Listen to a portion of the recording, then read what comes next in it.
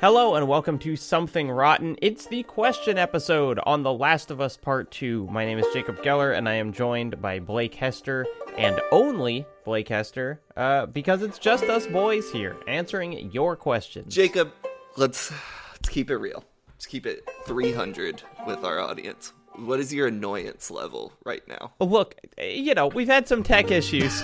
Here's my higher annoyance level. I could be playing Resident Evil 4, Separate Ways. Shut the fuck up. Right now. Shut and I have the been fuck playing it. up. I was playing it just before this call started. I don't want to hear this shit because I can't play it till next week. I have it installed and I can't touch it. I am playing with Ada Wong, the woman of the world. What? Whoa. Don't be That's saying right. shit like that about my wife.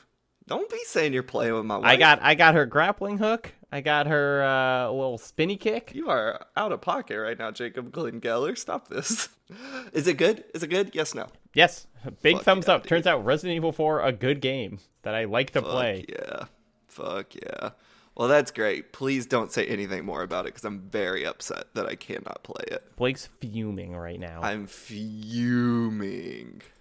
Blake, we are about to start, and you got a call from your vet, I think.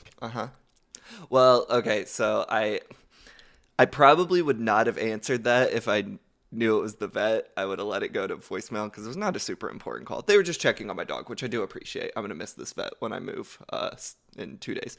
But I thought it was my doctor, and I'm waiting on some test results, which, depending on the results of which, could spell disaster in my future. So that's why I hastily answered the phone, and will do so on this episode if I get another call. I like the idea that your phone just said doctor and your thumb was covering up the part that said, like, Reagan, and so you didn't know. No, it was a number I didn't have saved. It was just like a Minnesota number, so I assumed it was like my doctor. I didn't expect the vet to call and check in on Reagan, but that was a very kind thing of them It's to nice do. to do. Reagan had a dental appointment, so she was a little wonky for a couple days. Does she have to get braces? Well, have you ever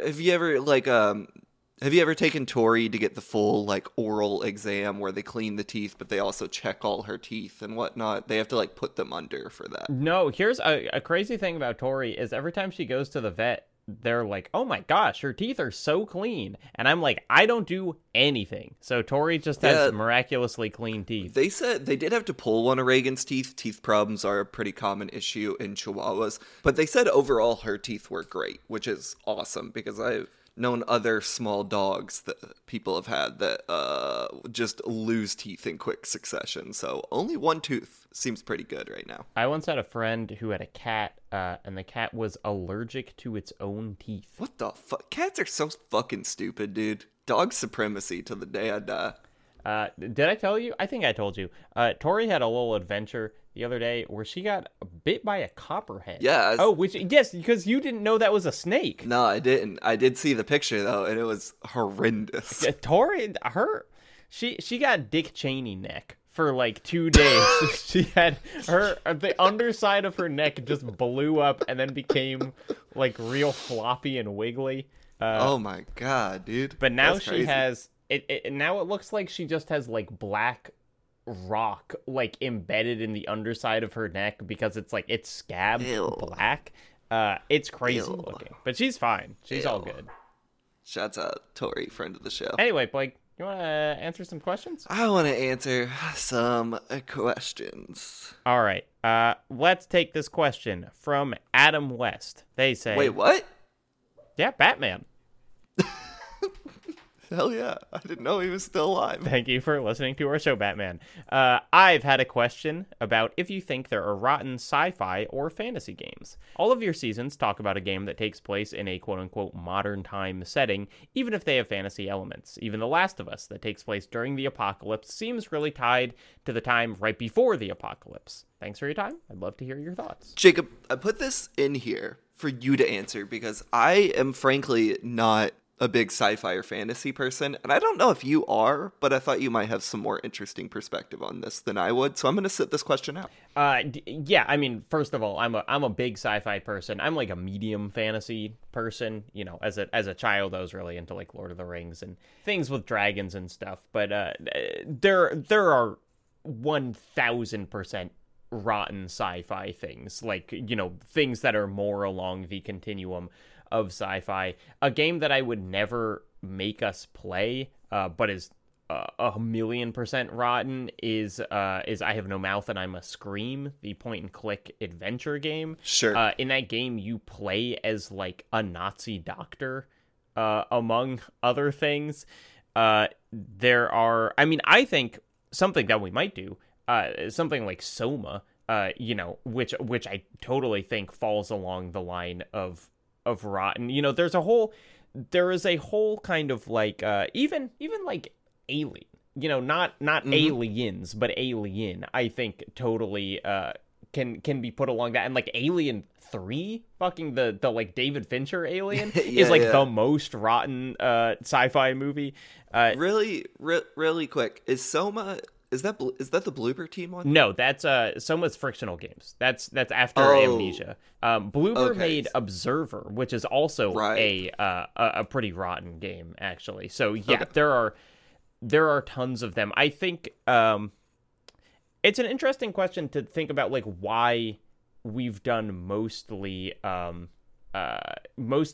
modern, kind of contemporary games versus sci-fi, because I actually think there are so many examples. And in part, I think it's probably due to your taste, Blake, that you are just not as sci-fi pilled. I hadn't really even thought of this until Adam's question. So, like, it hadn't even, and they're right, I think. Like, Killer 7, I feel like kind of pushes the definition the most out of anything we've played, weirdly enough. But like, I hadn't even thought of this. It wasn't like a conscious decision. And now I need to kind of like go through the list and see, are they all like that? It might be worth considering for later seasons. Be like, oh shit, should we find like a fantasy game to play or something? Yeah. Do we need to play World of Warcraft for a season? I'm saying, Jacob, we have to. Yeah, a super rotten game. No, but I do think, like another pretty obvious example is Signalis, which recently came out, is like fully rotten. So there are definitely and also it's like The Darkness is kind of a fantasy game. It's like there's magic. Yeah. But I do think it's, I think certainly our original definition of rotten was a lot about like how violence is done to people, and that's more present in just the kind of games where you shoot people with guns. Not a game, but I will say a very quick rotten sci-fi thing that popped into my head. Paul W.S. Anderson's Event Horizon. You ever seen that? Oh, yeah. It's the one Paul W.S. Anderson movie everyone loves, and yet I, a massive Paul W.S. Anderson fan, hate that movie. I think it sucks so much. I'm not a fan at all. It's rotten. And a huge, like, the inspiration for Dead Space, basically. And so it's like, well, then Dead Space is maybe a rotten game. No, it's kind of... Dead Space is almost too polished. Like, I love that game. Sure. But it's, But the short answer, yes, there are plenty of rotten sci-fi games. And certainly some fantasy ones, though I'd have to kind of think harder about that. Yeah, Dead Space, a series I've tried, as I'm sure you know, numerous times to get into and just never can. You ever played 2? Never lands for me. Yeah, remember I wrote that piece about the horror of Dead Space 2 a few years ago? Yeah, but we talked about it a lot. Did you get into it? I got really into the Ishimura section of that game. Dead Space's like horror is very exhausting to me in a way that like kind of turns me off of the games. Like when I played the remake, I never finished it. Yeah, I guess it's almost it is similar to Resident Evil 4 for me in that it's just like I just find it mechanically satisfying, and I'm not like I've played it enough that I'm never scared by it, and so the jump scares don't even like register. But it is like a kind of annoying form of just like bah. There are games. I mean, 1 and 2. Like I've never played 3, but it feels like they're constantly screaming at you. Yeah, and that it's like very exhausting to me. But like they rock. It's more of a me problem than a Dead Space problem. Anyway, you want to move on? Yes. All right. I'll read this question from Emerson. It's barely even an observation to point out that we're telling a lot of stories about the apocalypse these days, some much more interesting than others. There's a lot I find fascinating in there, and general musings on that are certainly welcome, but more specifically, I'm interested in the things that people imagine surviving and why they chose those things. As a trans girl in scary times, I've been finding comfort lately in the knowledge that queer people have been around since the first generation of humans and will be here until the last. Of course, we'll still be there after the collapse of the world as we know it, but it's interesting to me that the creators of this game, apparently mostly interested in the conflicts arising out of new groups, still chose to import a pretty modern flavor of bigotry. I'm sure you've both heard the phrase about finding it easier to imagine the end of the world than the end of capitalism. In good ways or bad, what things did you find striking that the developers couldn't imagine the world without? Pearl Jam. That's right. Of all fucking bands, Pearl Jam. No, I mean, we talked a lot about the specific selectiveness of bigotry in this game. In a way, like, the more I've thought about it, and it feels like such a weird thing to be like, this game needs racism. But you know what I'm saying? I think this game kind of needs racism in it. Or remove bigotry entirely. Well, I think the more I've thought about that, because we talked about it so much on the season, like, the more it's kind of rubbed me the wrong way, because it makes the, like, acknowledgement of bigotry kind of feel shallow to not, like, acknowledge all forms. Does that make sense? Yeah, and I think also our problem is that, like, the game is doing racism still in a number of ways. Right. It's just not acknowledging it, you know, whereas it does acknowledge that there is still, like, homophobia and other things going around. And so I think it's pretty clumsy. I think, you know, what I have been thinking about since our original conversations is just the way that they almost refuse to let the post-apocalypse have a culture that is not just people thinking about the pre-apocalypse. You know, it's like Pearl Jam kind of makes sense for Joel, a guy who was, like, alive before, you know, that he would be, like, holding on to this, because Joel's essentially a boomer in the Last of Us world. But yeah, for Ellie to not have any songs she likes other than just the songs that are, like, were popular before the world ended, and for no one to have any interest in art that was, like, not made after the apocalypse. It's very weird that I feel like The Last of Us cannot imagine a world without just overpowering nostalgia, which is one of the more annoying things I find about our culture. And it's like, I guess it makes sense that people would, you know, be nostalgic for the pre-apocalypse, but, like, it is so weird that it seems to have overpowered any sense of anything that would have been made afterwards. I think another thing that I found really weird this time playing through The Last of Us Part 2 is the insistence on every character to want to leave their community. Yeah. You know? And, like, the safety of that community. Like, and we talked about this in the Cameron episode. Like, you do have to decouple it a lot from, like, in Abby's case, is like, you know, she's living under Isaac, who is, like, this violent, psychopathic fascist. But it's like, does she want to leave the Seattle Seahawks stadium? Why do Ellie and Dina not want to live in Jackson? Why is everyone trying to, like, leave the comfort of community that they've ever known? And the game is, like, specifically centered on, like, moving away in a very strange way I don't fully understand. Well, but I also think the game thinks it's bad that they're doing that. Like, the game being... You think so? Yeah, I think the game is like, all of this would have been great if Ellie and Dina stayed in Jackson. Like, it is interesting. It is like, you know, Abby needed to leave because she was, you know, working with a bunch of fascists, essentially. Sure. You know, I think one of the failures of the game is that Jackson is the only good place in the entire world, as we talked about a couple of times. And so it's like, yeah, obviously it's dumb for Ellie and Dina to leave there because, like, it's the only good place we ever see. You know, I think basically the story is about people being separated from their families and kind of building new families or failing to do so.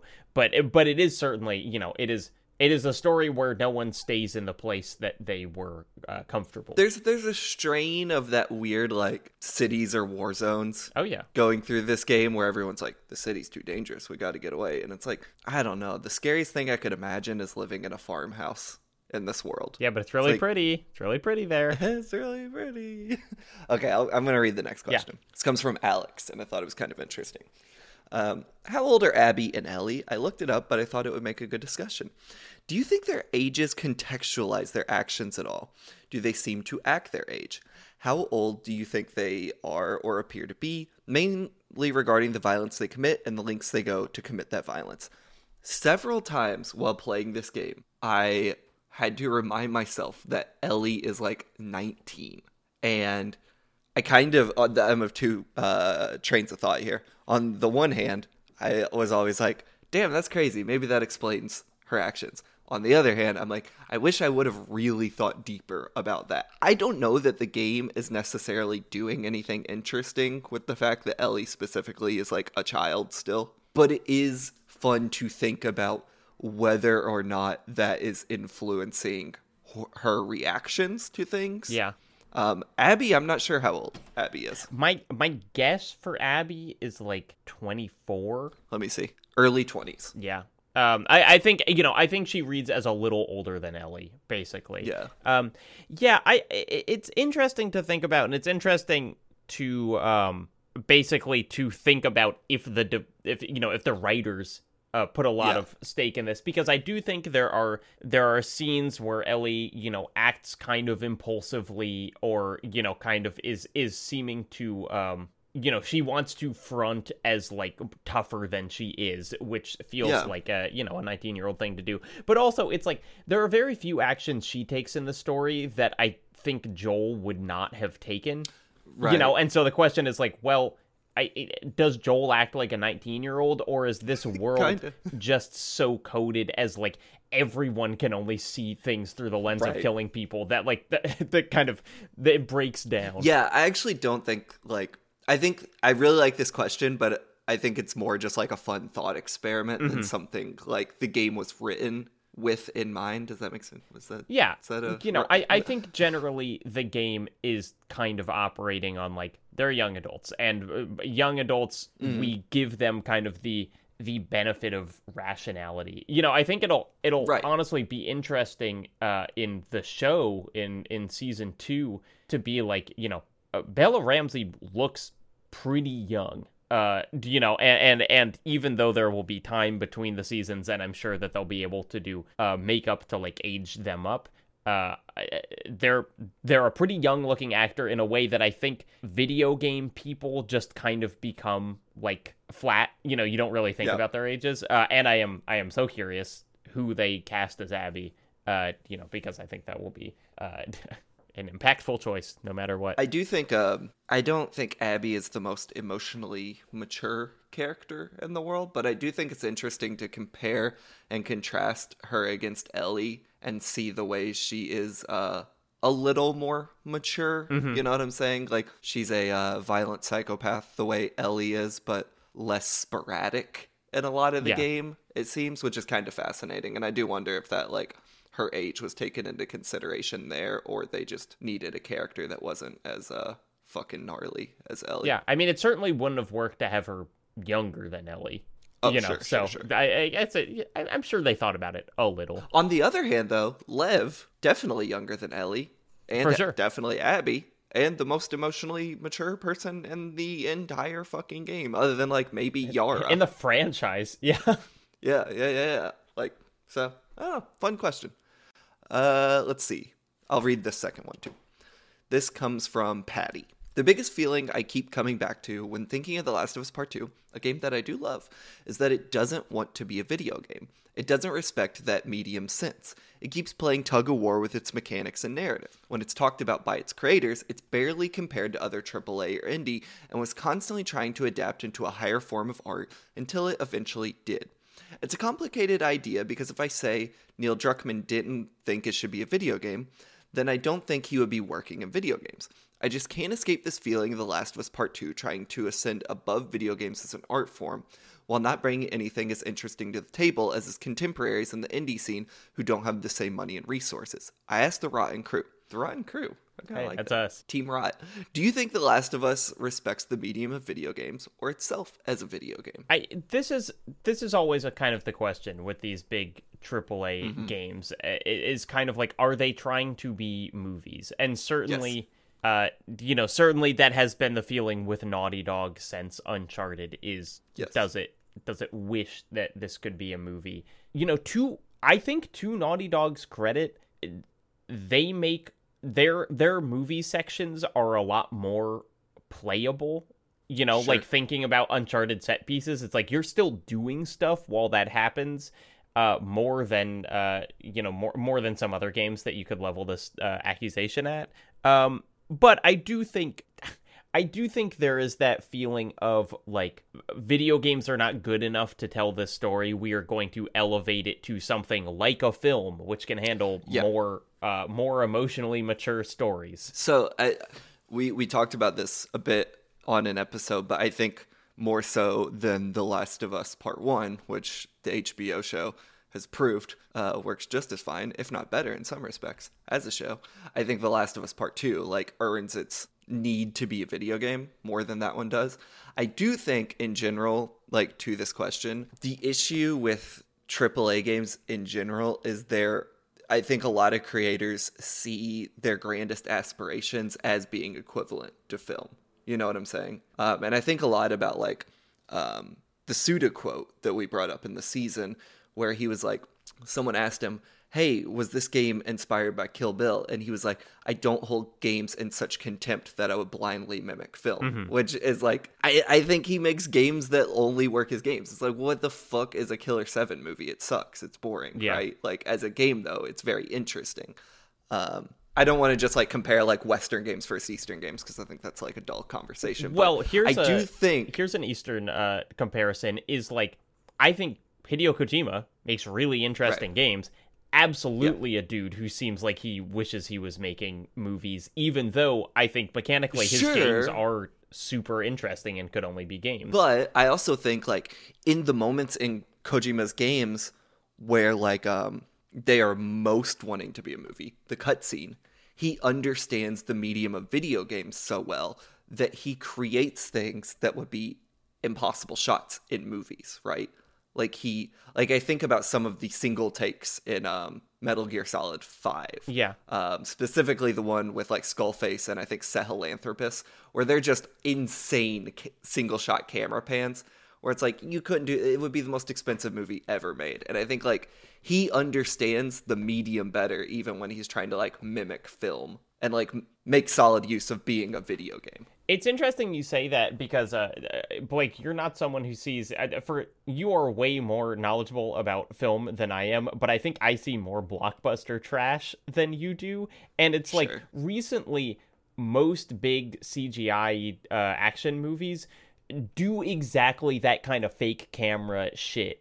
That it's like they all have like digital cameras that they're moving around in impossible ways and stuff, and so it's almost like it's eating itself. Like they are copying. I've seen many games, many movies, both good and bad, that are like very directly imitating games. John Wick 4 has that whole scene that I think is specifically inspired by the Hong Kong massacre, but like basically looks like Hotline Miami. So it's interesting, and I do think, to The Last of Us Part 2's credit, I think that, like, I often, I feel AAAs are so boring compared to what's in the indie space. I think mechanically that's, like, probably still true with The Last of Us Part 2, but, like, it's certainly a more interesting AAA than most other AAAs coming out, even if I, I'm not sure if that means I'm actually super positive on it or not. It's just like the places that it is most interesting are things that could be done in film or whatever, because it's like it's narrative swings are where I find the most to grab onto. In the camp of The Last of Us Part 2, coming to its defense, it is a game I don't want to watch. Though I know Annie had a great experience watching it, but like it is a story I would much rather interact with than watch passively. Well, I mean, and So, in our bonus episode, which you can hear me and Annie talking about Last of Us Part 2 on Nebula, she says, like, even though she was watching me play, she was like, I still think it's better as a game than the experience of watching the show. Like, she still was like, even though I was not interacting with it, the idea of interactivity made it more compelling than just like the HBO version. right. Also, Nebula listeners, you can hear that next week. Normal feed listeners, you can't hear that unless you sign up for Nebula. Boop, boop. JD says, first time writer here. Congratulations. First time writing. So when I saw that you were doing The Last of Us, I was hesitant to listen, mostly because of the seething anger I felt over the second game. I found it especially difficult to disengage from the hostility I felt towards the character of Abby. As to why I felt this hostility, well, I felt anyways that she was never forced to confront the lies that she believed. That her father was a good man and that the Fireflies were justified in their actions. I could talk at length about the subject, but more to my point, have you ever been presented with a piece of media that so affected you that you found you had to abandon it or couldn't effectively talk about it due to the emotional intensity you felt towards it? If so, what media and why? So, reading this question unlocked a memory in my brain. Yeah. When The Last of Us Part 2 came out, I wrote my piece for Unwinnable. And then I basically, other than Kenneth Shepard, did not talk to, like, anyone about it for, like, months. I was just like, that's my thing. That's my experience. As you know, I'm a big fan of The Last of Us. I like the characters so much. I played this game, had a great attachment to it, and saw the way the discourse was going. I was like, I'll write my piece, and then I'm going to just back away from this whole thing. And that was that. So, yes, this game. But it wasn't that you felt anger towards, like, the game. It was, like, the conversation. Oh, sure. Okay. I get, maybe I misunderstood the question. I think here's what I thought of while reading this question is a very silly comparison to The Last of Us, but I was watching the movie The Mitchells versus the Machines the other day, which is an animated movie as kind of like the Spider-Verse crew made a different animated movie was kind of how I heard talk about it. But it reminded me of this kind of version of story that I find in a lot of things, which is like parents and children butting heads, you know, where it's just kind of like, oh, it's a coming of age story where like the kid wants something and the parent wants something else for them, and eventually they have to meet in the middle. And almost always in these stories, I find it, going back to our discussion on age, it's like the kid is like 17 and kind of annoying, and the parent is like comically abusive. And then the story is like, oh, they both just need to understand each other. And it's like, I find it so hard to ever get on board with those stories because I'm like, the parent should be, like, the kid doesn't need to change that much. They're 17. You know, the parent who is, like, an established adult really needs to get over their shit way more.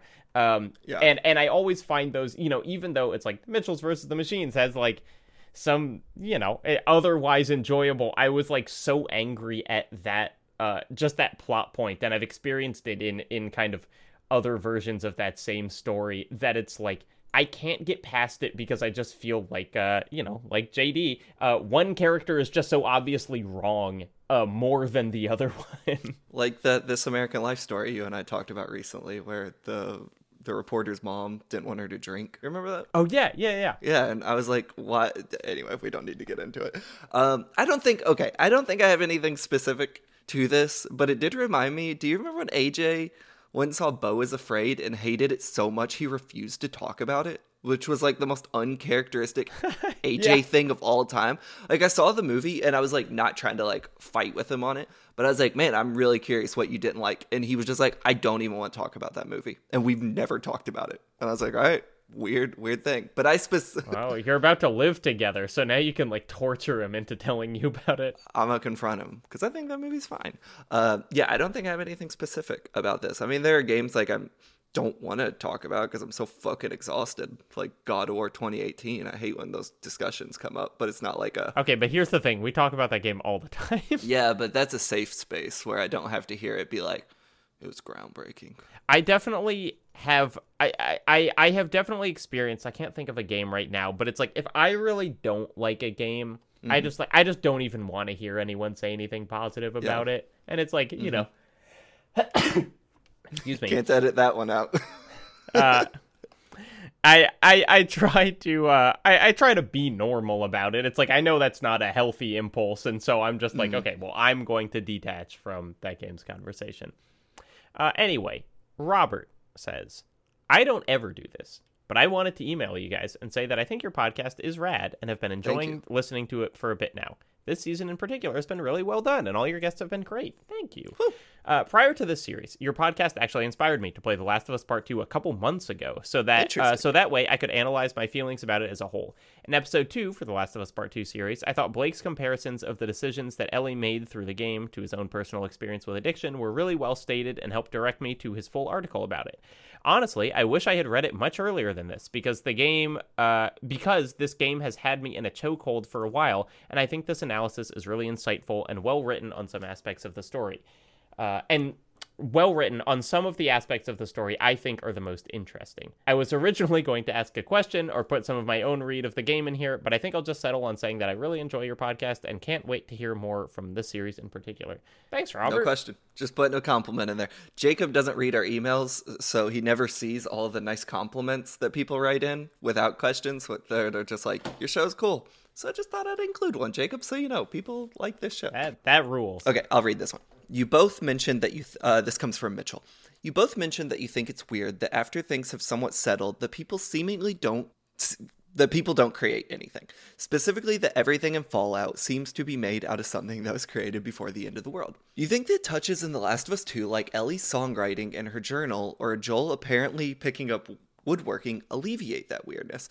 Or does it just put even more of a spotlight on the fact that apparently no one in Jackson is into making their own comics when Ellie keeps talking about how much she wishes there were more comics? I think it makes it more weird that there is no culture in this world. Yeah, you know, we don't need to restate ourselves, but I do think it's good that Mitchell, who's not the Mitchell versus the Machines as far as I know, that like Ellie does write songs and poetry and Joel woodworks, but seemingly like none of that influences anyone else. You know, it's like they all just keep it secret to themselves. Like, you know, no one is ever like, oh, Joel, you know, what beautiful woodworking, it inspired me to do this, because, and maybe that's just with those two people because they're both so bad at expressing their emotions. The more I think about it, the more I get hung up on this. But, like, it's so weird to me that there are no traveling theater groups in the world of The Last of Us. Yeah. It's like, I understand why they're not making movies and television. But, like, really? No one goes and does live theater? Like, it's very strange to me. Yeah, there absolutely would be. Exactly. You know, Exactly. They'd be fucking doing, like, Greek choruses and shit. Okay, so none of I'll read the next two because they're not questions, and they're pretty short. This comes from Jack. I work at EB Games, Australian GameStop. Shouts out to the mothership. And working during the mothership for me being GameStop, not Australia. And working during the Last of Us Part 2 launch window was hell. People would buy the game and return it a few hours later because Joel died. Me and my coworkers copped legit abuse because people were so outraged about this. I had people yell at me to take it off the shelf because they heard there were trans characters and lesbians in the game. Great community, 10 out of 10. I included that because it was one of the wilder things I think I've ever heard about working in video game retail. So there you go. That's wild. I'm very sorry. This reminded me, Jack. There was a period where like my local mall had both an EB Games and a GameStop in it. And I was like, what's this about? Why aren't they owned by the same company? No one knows. No one knows. Okay, this comes from Bill. On Blake's recommendation, I read In the Miso Soup, and I wanted to ask, what the fuck, man? In all seriousness, it got so under my skin that had a hard time putting it down. So thanks for the rec. Would be fascinating to hear a book club episode on it. Wanted to include this, Jacob, to remind us we should do that book club episode. Yeah, I'm down. I packed it up in a box the other day. Saw how short it was. I was like, man, this is an easy weekend read we can blast through. All right. Okay, Vega writes in, says, In an earlier season, Blake oh so daringly announced a take that feels especially relevant to The Last of Us, that high-budget mainstream games have overall worse writing than their counterparts in mediums like film, television, and literature, and that our standards for a quote-unquote good game story are ridiculously low compared to other mediums. I think this is an incredibly interesting stance, and I think about that a lot. Don't cease and desist me, Jacob. And I keep waffling back and forth on whether or not I fully agree. Generally, I land on the side of, yeah, mainstream games writing is generally mediocre at best, which is, as I'm sure Blake agrees, an interesting realization to have as someone who tends to connect more deeply with games than other forms of fiction, and a complicated belief to hold simultaneously with the belief that interactive storytelling has the theoretical potential to be so wonderfully experimental and emergent and grand and personal. And now, the thing that I've been thinking about a whole goddamn lot is, why? Not why would someone prefer one medium over another, but literally, why does the writing in expensive / mainstream games tend to suck? You know, that of all the things I've said on the internet, I think that is the one that has haunted me the most over the last 3.5 years. It's interesting revisiting that statement because it comes up a lot. And I have played a lot of very just like excellent story-driven games since then. One we will be talking about next season, which I think has like simultaneously given me hope for the future of storytelling in games, and also increased cynicism that the last 20 years have not just birthed 36 games as good as it. Yeah. Though I think it's like increased influence, is still a positive thing. It's also before I played The Unfinished Swan, which is a game that I think is just like amazingly written and like does a lot with like its mechanics to tell that story. I played that like last year or something, and I was like, "What That's the fuck?" Interesting. Do you like Unfinished Swan more than Edith Finch? It's hard to say because I played Edith Finch like when it came out, and I really don't remember a lot of the specifics of it, other than when that dude chops his own head off, which is such a good moment. But hold on. Yeah, I don't. Wait a minute. What? When does that happen in Edith Finch? In the fish cannery. Oh, that's right. Yeah. Okay, I was like, Jesus, yeah, that absolutely does happen. Yeah, and the horror comment. I just don't remember the specifics of it, but like, Unfinished Swan, because I played it relatively recently. I mean, it's just like such an amazing game. I fucking love that game.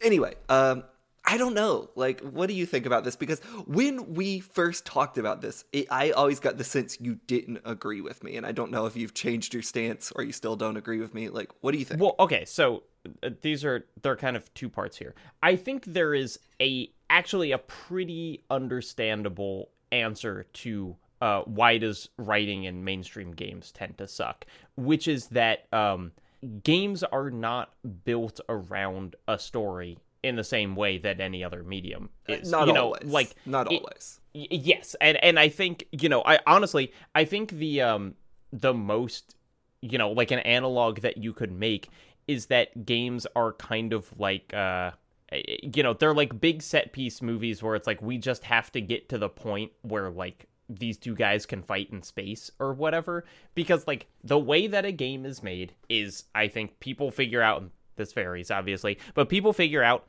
a general outline, and then kind of a lot of the work starts happening simultaneously, where it's like level designers are doing their things and like combat designers are figuring out the combat, and the enemy designers are making enemies and bosses and whatever. And often writing is kind of viewed as some of the most adaptable in that, because it doesn't involve like literal asset creation per se.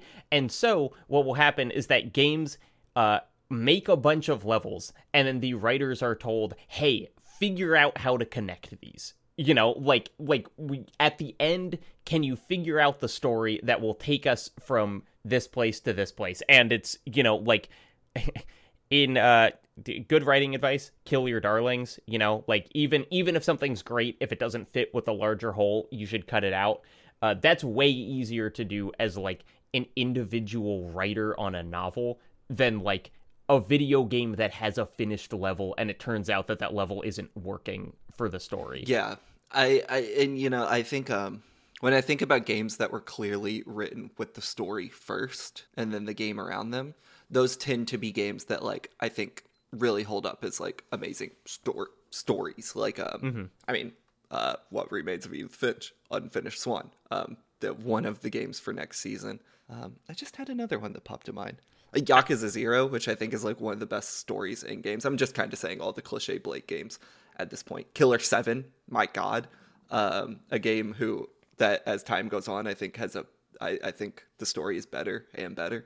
I'm bringing this up because it's like, I maybe didn't have that train of thought back when I said this original statement, but I think like when you can tell a game is written with its story in mind first, and then a lot of the other pieces come around it, you get a much stronger game narratively, which like if we've seen anything over the last 2 decades is like alongside all the Destiny likes and multiplayers, like there is still a large push for narrative based single player games, as much as we want to act like there isn't.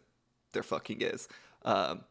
And it's when you can tell that the writer is very high up on the totem pole of this thing, or the writing team, I should say.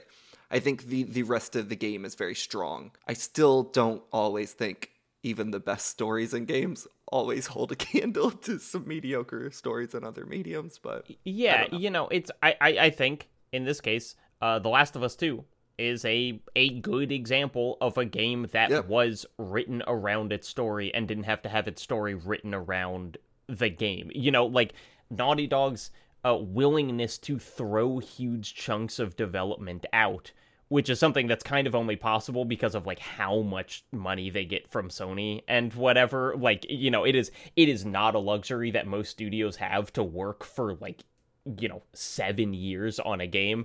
But like, it doesn't, even though The Last of Us 2 is like a very long game and probably overlong, it doesn't feel like there's a level that they threw in just because they made the level and then they were like, oh, we got to figure out how the story fits in here, which is what I feel about a lot of kind of game stories. Is just like, why we just needed another level, and so the story had to explain why there's another level. Can I ask a question? Yeah. This comes from Blake Hester, long time, first time. We're running a little short on this episode, so I'm gonna pad the runtime.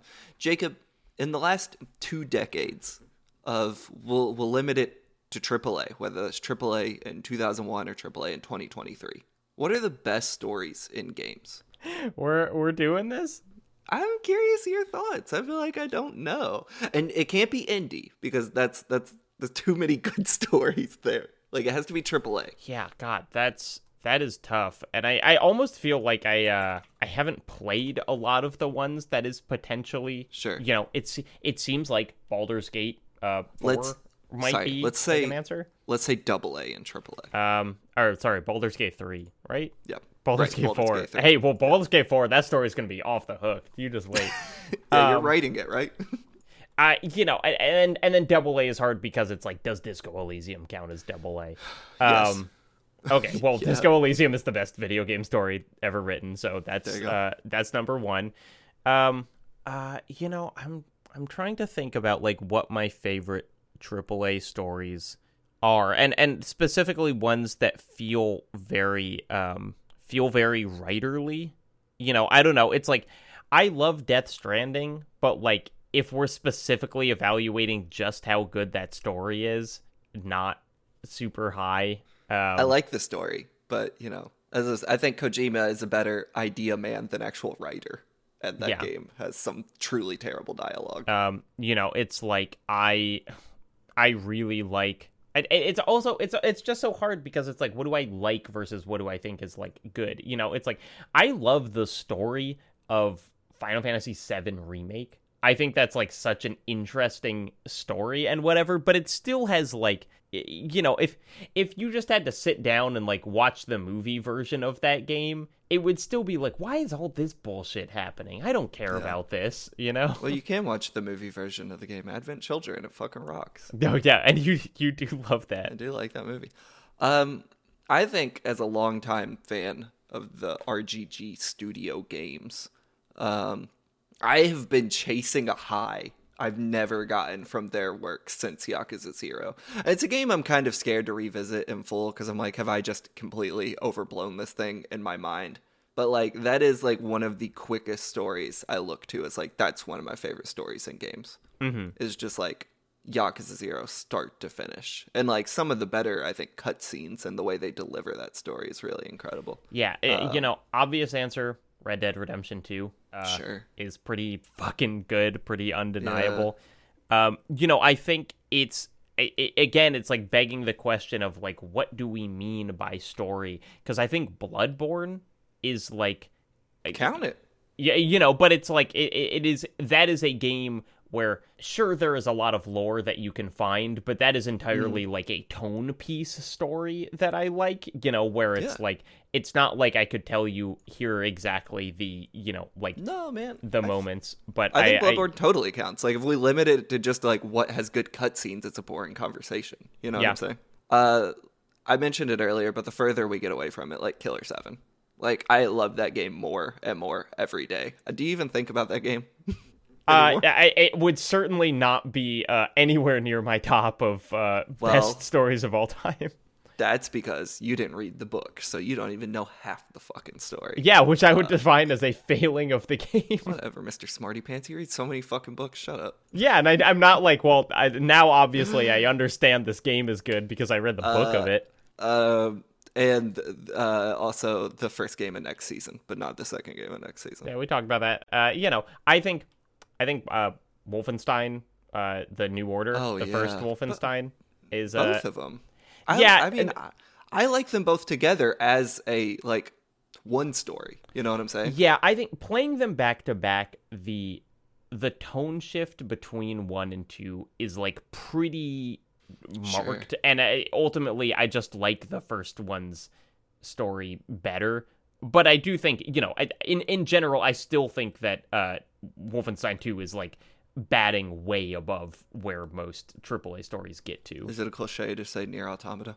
We're dealing in cliches, baby. Yeah, I mean, like, Rockstar's knocked it out of the park several times. Like, Grand Theft Auto 4 has a great story. Red Dead 2 also has a great story. Red Dead 2 has, like, so many moments I think about. Like, the whole assault on that plantation, I just think about so frequently. The way they, like, frame a lot of the gameplay in that so that, like, you get to play the big story moments.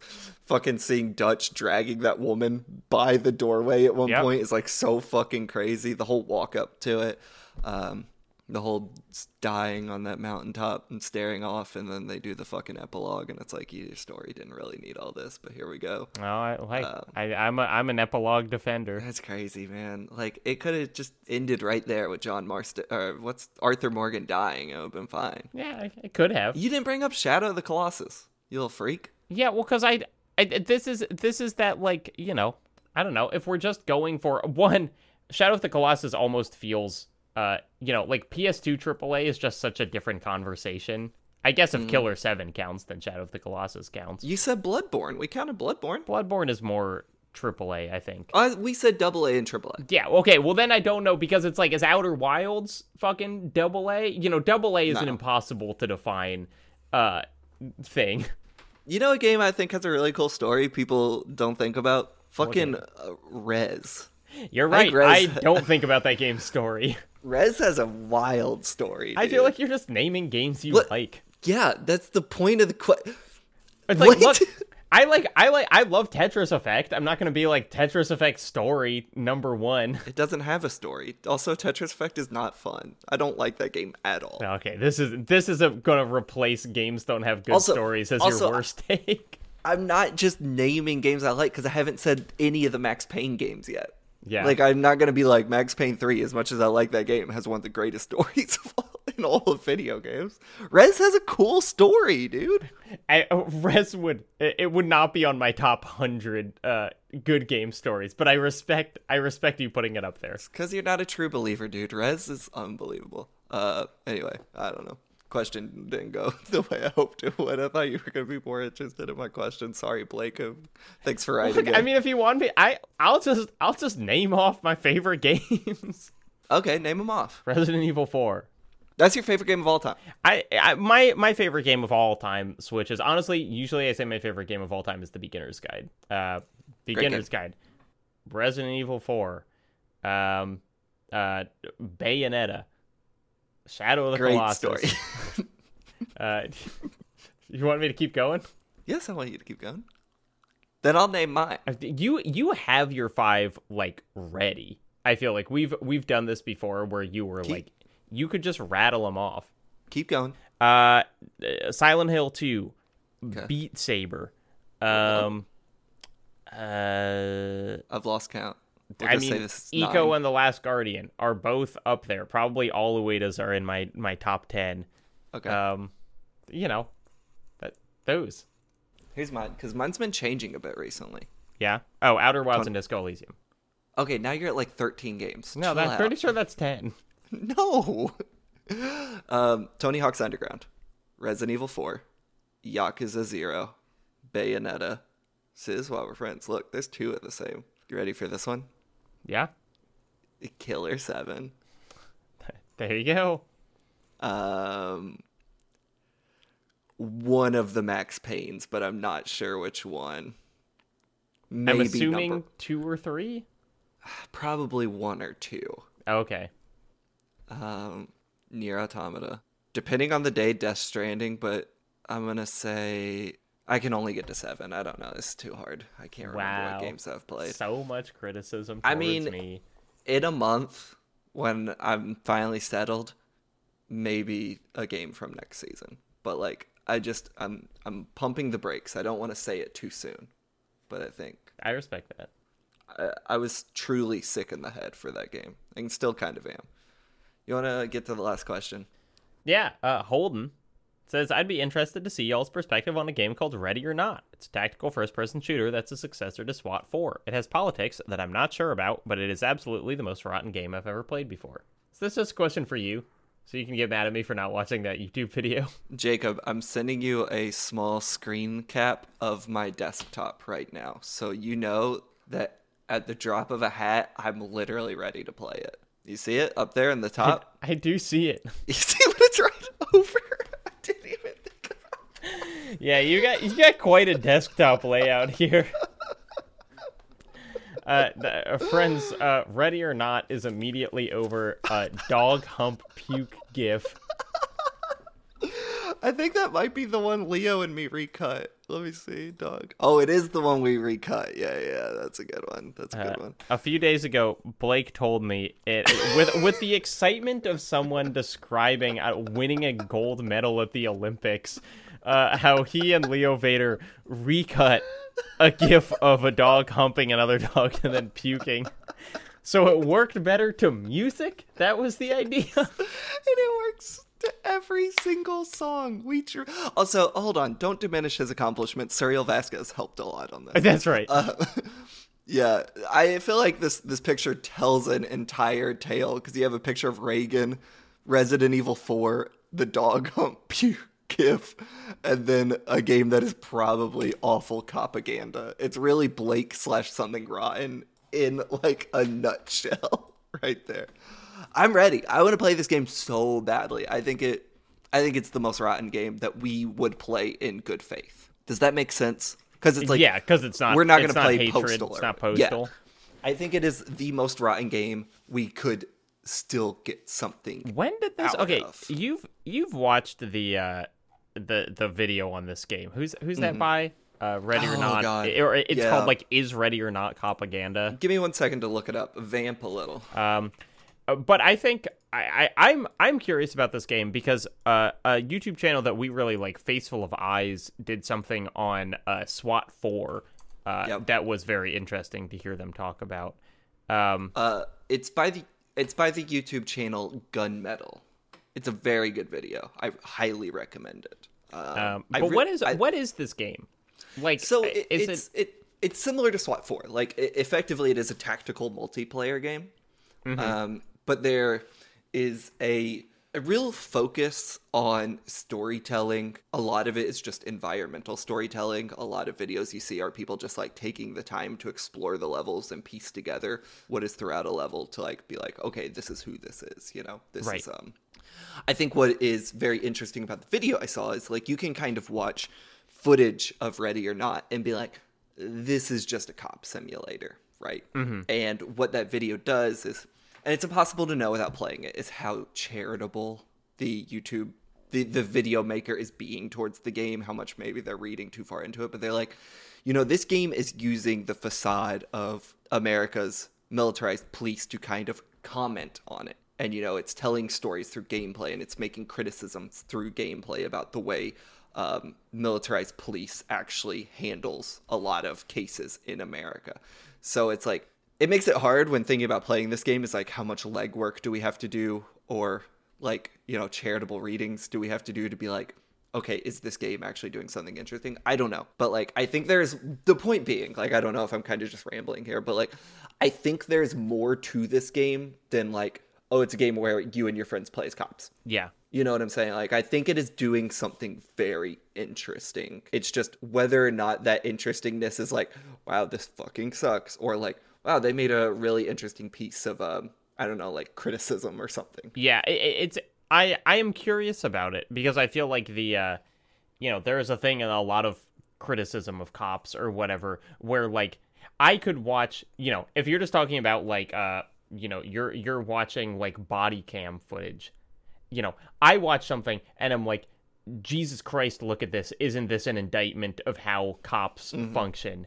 And some, you know, Blue Lives Matter person could watch it and be like, yep, that's what cops do. You know, where it's like, right. It feels almost impossible to not bring your own politics into it. Where it's like, if this shows someone, you know, fucking kicking down a door and like flashbanging a child, I would be like, wow, what a criticism of cops. But someone who's like into cops would be like, their job is so tough. They just got to do this sometimes. And so I am curious at how much, you know, if the game was just an accurate depiction of being a cop, I'm pretty sure I would play it and come away with this sucks shit. But I don't know if that's like, you know, if you give the game the credit for doing that, or if you just give it the credit of it is kind of a painting an accurate picture and you can put your own politics onto it. And there are definitely things I've seen of the game where I'm like, this is too fucking much. Like, you are trying to make something rotten and just like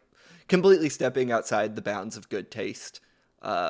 And not in the way Postal or Hatred does, where that's the point. Like, it seems like there was an earnest attempt here and they just bungled it. Yeah. But I think there's something more interesting going on with Ready or Not. A big issue is actually playing it, because you and me are not big tactical multiplayer people. We'd have to play this game together with other people, probably. Oh, and it would just kind of be a nightmare. But yeah, here's my guess. The people still playing this multiplayer game not going to be interested in nuanced critiques of the police state. I mean, like, I've talked to friends about playing this. Like, I think Leo's interested in playing it. Like, we could get a trusty group. Okay, together we could get a safe it. space. Yeah, like, I think Jay... Do you know Jay Guisao? He's an intern, worked at Game Informer as a part-timer. Yeah. He really wants to play it. So it's like, we could play this game without just randos and actually have a better experience. But it is not a game you and I... It's not a genre you and I typically gravitate towards, which is a whole different thing. But yeah, I'm interested in it. I'm glad someone wrote in about it, because I think this game's getting pretty popular right now, and especially given the landscape we are in as Americans, I think a lot of people have kind of a magnifying glass to it to be like, does this suck, or is there something interesting here? And it's been kind of fascinating for me to see, like, there might be something cool going on with this game, but I don't know. Maybe there isn't. Who knows? It's made me think about Unrecord, which people wrote in about a few seasons ago, which is that body cam game that you know kind of looked real. Here is a is this rotten game for you? Battlefield Hardline. Is Battlefield Hardline rotten, or is it just stupid? Bro Dog Millionaire, dude. This is on our list. Is it? Yeah, we've talked about doing a cop season. Okay. I have forgotten. Oh, no, it's not. Okay. Okay, yeah, there we go. We've talked about doing it, though. I'm adding it to the list. We have talked about doing it. I would love to do Battlefield Hardline, because I remember a lot of, I want to say maybe Austin Walker, when that game came out, he had a review about it that was like, hey, everybody, pay the fuck attention to this shit. It's a bad game and it looks stupid, but like maybe we should pay attention to what's going on here. Yeah, I mean, I don't know if I'm speaking for Austin, but you know what I think that was actually a fairly early on, like, Austin review, Yeah, because it was for Paste, so it was before like Waypoint even existed. That I think It was before he was at Giant Bomb, I think. So that should timestamp it. And so it was. Yes, I remember that review as being both like, here is a really good engagement with a game, and also like, here's someone writing about games in a very interesting way, and the whole. Not the whole industry, because games writing still kind of sucks in a lot of ways, but like a lot of the most interesting parts of the games writing industry have basically followed that path. We should do that game. It's rotten, and I think it's worth looking at. All right, cop season. Just you wait, dear listeners. Yeah, what are other cop games that we could play? Fucking Virtua Cop? That'd be too good. We'd have too much fun. I love Virtua Cop. Yeah, you got Battlefield Hardline. You got there's a game called like Door Breakers. God, what is that fucking game called? I wrote a review. Door Kickers. Door Kickers is a SWAT game. I wrote a review of Door Kickers, some other game for Kane and Rince. Door Kickers Action Squad. One of the very few reviews that I've ever written that I was like, this is a game where you play as cops. Yeah. So. I don't know. There are plenty of cop games. We could do Sleeping Dogs. Bro, I literally said that to you the other day. Yeah, and I don't want to do it because it's too long. Isn't Disco Elysium a cop game? Yes. Disco Elysium is the cop game.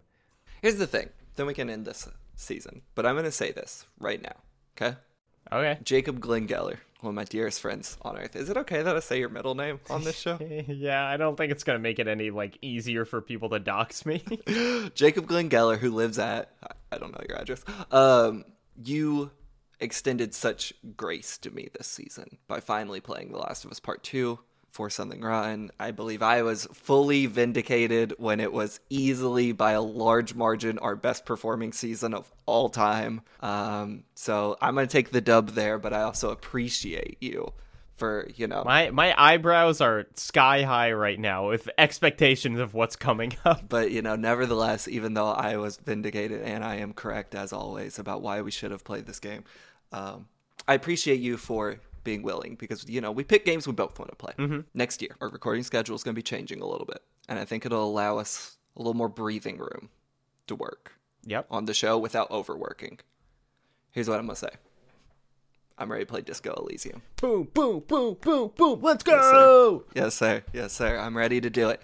I think when we have when we have more breathing room with the show, it'll be easy to play a game like that, because Lord knows playing Last of Us Part 2 the way we did was not sustainable. No. But maybe early next year. Let's finally do it. What if 2024 is just cop year? Cops are back. We love them now. It's not true. I went out to eat last night with my dad at this place in Minneapolis right next to the big waterfall. Can't remember the name of it, but it's like a fish stand. It's really good. Shouts out to them, friend of the show. I was wearing a Drug Church shirt that I was wearing yesterday when we recorded with Tails, and the back of that shirt has spoilers for next season. Right, sorry. The back of that shirt has a drawing of a cop car on fire, and it says, "The police are not your friends."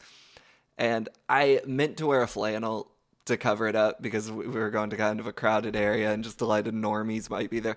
Usually you're mostly okay to wear shit like that around downtown Minneapolis because, believe it or not, we don't like cops in Minneapolis. Well, but the Minneapolis Police Department in specific is so good and helps the community so much. Right. But, I think wearing a shirt like that, you kind of have to know your place. You know what I'm saying? I don't wear it frequently around Kentucky. And I was like, I'm going to a pretty crowded area, but I forgot the flannel. And sure enough, I was like going to get a cup of water, and this lady came up to me and was not having it. And I was like, she was accosting me. She was like, "So cops aren't your friends, huh?" And I was like, "I'm just trying to get a cup of water, lady. Can you leave me alone?" As walking back, she was like telling the guy working, she was like, "He was being so rude to me." And I was like, "What is he gonna do? How is it his problem?" I like that she's like, "Cops aren't your friends." Also, anyone who works at any business will turn into a cop for me. Yeah, I was like, "Lady, you're not my fucking friend either. I'm gonna get a new shirt that says this lady fucking sucks on it." Anyway. 2024, Year of the Cop. We like it now. Can't wait to tell that lady. Oh boy. Well, that's been our question and answer episode on The Last of Us Part 2. Blake, it was a good season, and I am glad that I replayed this game. So there you go. There is the vindication that I know you already knew, but it's me saying That's it. right. I see the numbers. I knew I was correct. Here's what we should do. If we're being honest, next year, just do nothing but Call of Duty games. Would be the biggest fucking video game podcast in the world. That was also a big season for us. I don't know. Bullet Points is doing that right now. We can ask for their numbers. I think there's probably limited diminishing returns. Yeah, we should probably just do Naughty Dog games, actually. That's What right. if we just pivot to being a Naughty Dog podcast? Something Anyway, rotten. Jack and Daxter. I mean, Jack and Dexter 2 and 3? Yeah, kinda. All right. That's it. Goodbye, everyone. We will see you in the next season. Bye.